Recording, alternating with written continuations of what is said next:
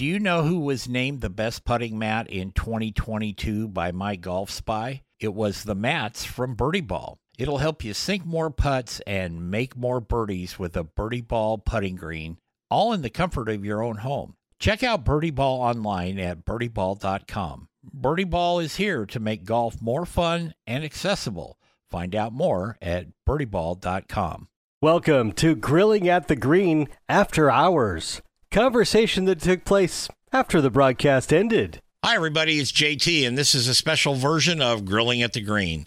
Grilling at the Green is brought to you in part by Painted Hills Natural Beef. Beef you can be proud to serve your family and friends. That's Painted Hills Natural Beef. Hey, everybody. Welcome to After Hours. I'm JT. This is Grilling at the Green, and today we've got Kay Cockerill with us from NBC. Kay does a fantastic job up there, but she has never been under the gun like we put our guests through here on the lightning round in After Hours. Are you ready, Miss Cockerill?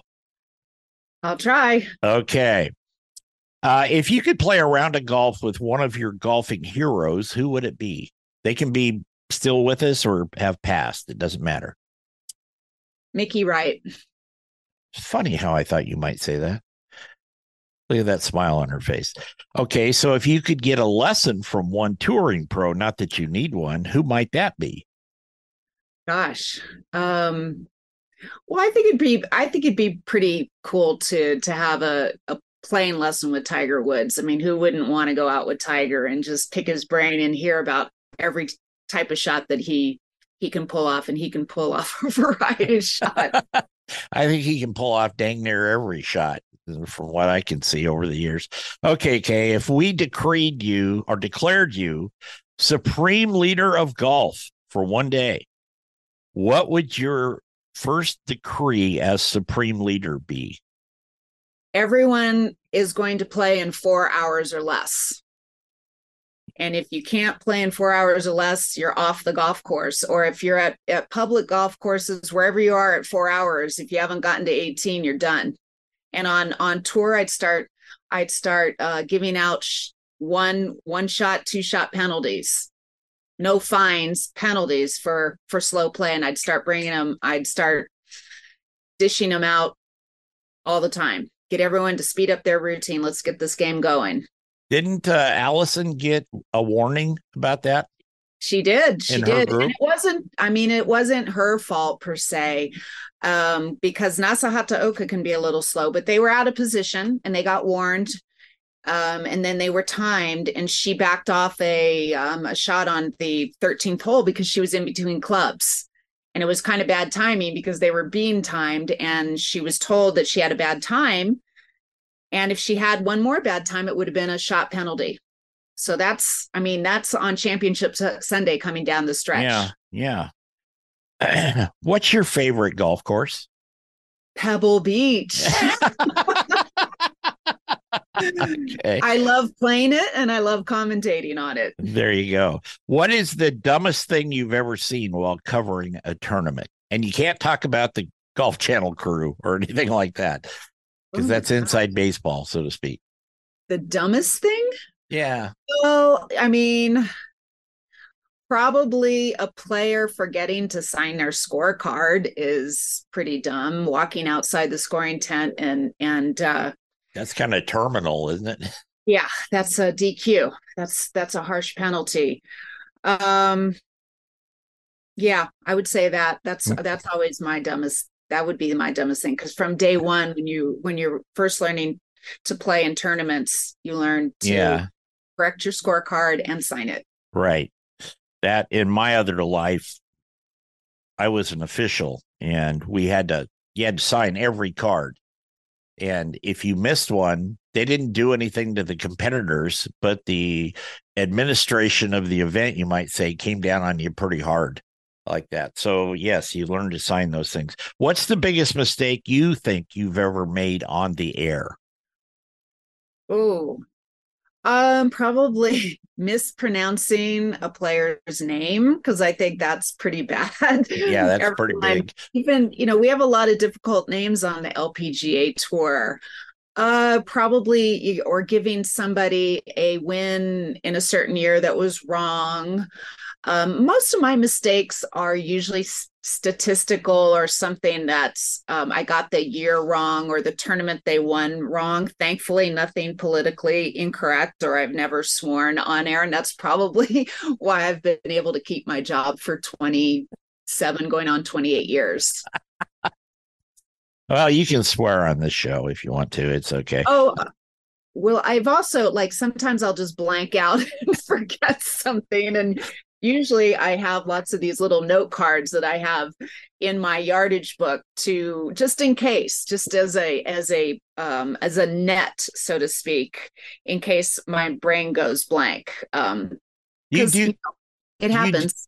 Do you do that before every tournament? Do you go out and walk the course and make your own yardage book? I mean, I know you've got spotters and things like that, but do you check out the course prior to? No, I don't make my own yardage book, but I put my own notes in the yardage books. Got it.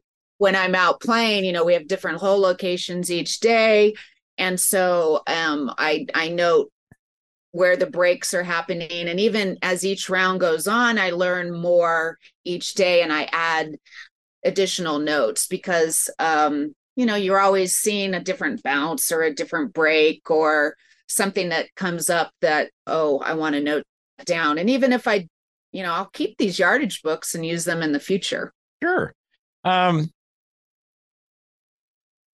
If we put your skills, Kay Cockerill, your skills to music, what would the music be? I would say it would either be a little bit of old Motown or perhaps some classical music, because I liken myself to be kind of mellow and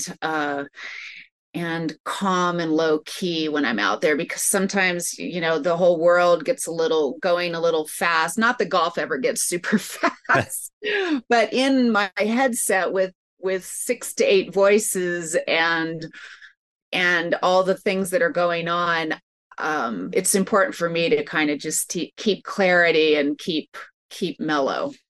Oh, hell, Kay, I have those without my headsets on, those 6 or 8 voices. Right, we have our own voices that are going on inside our head, too. The worst part is when they stop talking, then they're up to something. So, okay, here's a couple fun ones.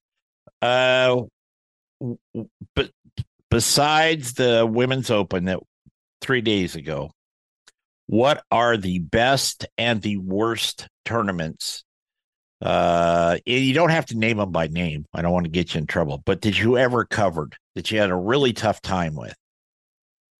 Well, the best I would say are probably some of the marquee events, right? The Solheim Cup, other major championships, the AIG Women's Open over in at Muirfield and Carnoustie. I love Scotland.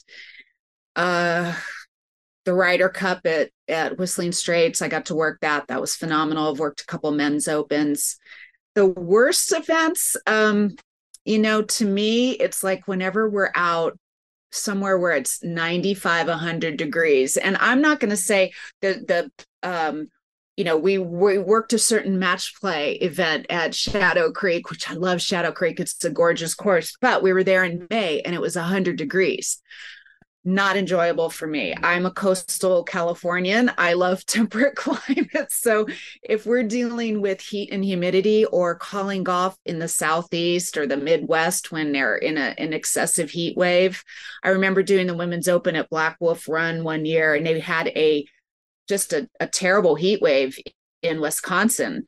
And it was so hot.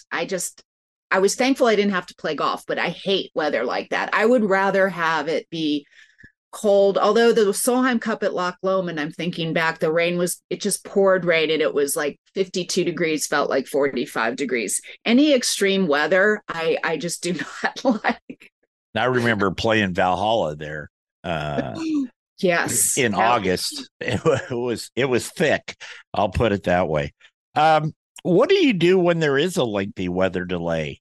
I mean, and they pull everybody off the course. Okay. So there's nothing to do. Do you get to go back to your Airstream and watch cartoons or something, or what? No. Well, if we have just a lengthy delay. If it's a kind of a shortish delay and I'm near the clubhouse, I'll go in the clubhouse and hang out inside till we resume. If it's going to be longer, I head back to the TV compound and all of us are just hanging out, telling stories, relaxing, until we go back on the air. But if we're done for the day, then yes, I would go back to the Airstream or go back to the hotel room and do a workout or go see a movie or go for early dinner. Sure. You said you like Scotland. Have you ever eaten haggis? No. I asked that question on both shows to everybody, and they're like, some people are like, what's haggis? But it's like, oh, you'd know if you had it. Trust me on that. There's no desire to try or eat haggis. Good. You're a smart lady there. Speaking of that, if you could dine with a historical figure, who would it be and what would be on Kay Cockerill's menu for that dinner? Oh, well, you know what? Since we're on the music theme, I'm really kind of I do love classical music, and I would say I'd like to eat dinner with a Mozart or J.S. Bach, and let's go way back in time. And for me, I don't know. I'm very kind of I love simple foods, like a nice grilled salmon with some broccoli or broccolini and some potatoes and a nice salad. I like simple, clean foods. Excellent. Not a lot of sauces or extra things. Now, I know you're a grill guy, so I do like grilled chicken, and occasionally I will have some red meat. I don't eat red meat with regularity, but when I do, I save it for special occasions when I'm at a good restaurant or I'm at somebody's house and they're grilling a really good piece of meat. Well, you can come to my house and I'll grill you some excellent meat, but I also cook a lot of chicken and fish because I'm a Northwest guy and we do a lot of seafood up here. So I'm very much into that. Do you remember the first time you ever picked up a golf club? Yeah, I think I was about 12 years old and my dad took us to De La Viega where he played quite a bit. Took my mom and I. My mom had been pestering him to learn how to play golf, and he relented and took us out to the driving range. And I guess I must have shown a natural affinity for it because suddenly my dad's eyes perked up and he thought, wow, okay, maybe this is something. And my mom was actually very strong and very athletic. And he, I think, realized, why didn't I think of this earlier? But this is something the three of us could do. And we ended up in the summer months, we'd play together once a week. And my mom and I ended up playing a lot of golf together while my dad was working. And then I got into junior golf tournaments and there started the future. Yeah. If you could erase one mistake from your past, what would it be? Oh, goodness. Probably I had bad timing with Curtis Cups. They had already played the Curtis Cup when I won my first U.S. Amateur. Then I stayed amateur a whole nother year and finished school, took a fifth year to finish school and defended my U.S. Am. But it would have taken another year to stay amateur to play in a Curtis Cup team, and I turned pro. So I regret to this day not having played on a Curtis Cup team and not just waiting one more year to do that. Yeah, I can understand that. Worst concert you ever attended and the best? Oh gosh. I don't know if I can think of a worst concert. I've seen U2 like 3 times. Yeah. And the first time or the second time was at ASU, and I brought Meg Mallon, a good friend of mine who played on tour, and she was like, U2, I don't know much about U2. Uh-oh. Did you freeze up? Hello? There you are. I love live music, and I really appreciate unless it was really boring and we just left because it was boring. I don't remember a bad concert. Okay. If you were an animal, what animal would you be? Mm, I think I'd really like to be a soaring bird, like an eagle or an osprey, and be able to just fly wherever you want to fly. I have a lot of flying dreams, probably because I fly in a lot of airplanes Yeah. too, but I'd like to have control over my flying, and that would be pretty incredible. Do you have a favorite sports writer? Uh, you know what? I don't in particular, but Yeah. I'm good friends with Ron Kroichik, who writes. He writes for a variety of, but he's predominantly been with the Chronicle through the years, and he and I have a good relationship, and I always help him out. He always picks my brain for various topics, and I Sure. like the way Ron writes. Okay. We're almost done here. Sweatshirts or formal wear? Sweatshirts for sure. What's one thing you miss about your 20s? I know you're only 32, but Ooh, probably my golf game. I had a really much better golf game in my 20s than I do now. Um, I think there's a certain advantage to the naivete you have when you're in your early 20s, and I definitely was naive. I was kind of a gullible, um, I kind of grew up in a small little yeah. town above Los Gatos, and as you get older, you get a little jaded, and you experience a lot of good things, but you also see some not so good things. So when you're in your 20s, it's like the sky's the limit, and you don't think there's you just know anything's possible, and maybe that sense goes away a little bit as you age. Um, what do you think the biggest change, if any, should be made to one, pro golf, and two, amateur golf? And you said play faster, and I agree with that. But is there any other one big thing that kind of sticks out for you? um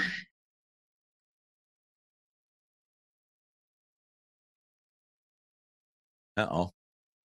Back to the crowd, so I think just being a little more energetic and a little more demonstrative in a positive way is always a good thing to Okay. engage the crowd. Couple more here when we're done. What would your last meal on death row be? Oh gosh, so morbid. It elicits some great answers, I'll tell you that. Well, probably a good lobster. Yeah, see. Lobster, macaroni and cheese, or potatoes au gratin would be good. Nice and decadent, right? Well, you don't have to worry about the calories. Exactly. They're not going anywhere. So, um, what do you want to do when you retire? But I think I have the answer to that. Look, with you and your Airstream there, but Mhm. Yeah, I think once we stop, I mean, I think we're going to hold on to the Airstream for quite a few years. And when I stop commentating, just go out, on little jaunts. I love being out in nature, so we will continue to explore, but also I want to do a little more exploring in Europe. Um, I'd like to. We got down to Patagonia in Mhm. South America. Wouldn't mind going back down there. I haven't been to Australia yet. I mean, I have one time I played a quick tournament, but I haven't explored Australia, and that's definitely on my bucket list. I want to go to Australia for at least a month to 2 months. If you go that far, you got to stay a while. I've been there several times. I would recommend that you get your liver and your blood alcohol content elevated before you go to Australia, because they like to have a good time. That's all I'm going to say about that. Okay, last thing, Kay. Here's your chance. What would your message to the world be? See, I'm making you think on a Wednesday Wow. morning. Well, I think the key to life is moderation. Moderation in terms of how we try to balance rules and regulations within society. Don't want to go too political, and just be kind to each other. I think everybody has a different perspective on how they live and what they view as right and wrong or what they enjoy, but be supportive and kind to each other. That's a great message. We try to push that on the show too. I'm not sure how far we're getting, but we do try to get it out there. Kay Cockerill from NBC, the on-course reporter. We didn't hardly touch on your competition days, but that's okay. And I think with you still kind of got the Pebble Beach hangover in a good way. Yes. In a good way. Yes. But thank you, Kay, for taking the time, and enjoy the rest of your trip. And we'll see you in Portland. Sounds very good. Thanks so much. You bet. We'll be back next week with another edition of After Hours. Until then, go out, play some golf. And like we always say here, and Kay emphasized it, be kind. Take care, everybody.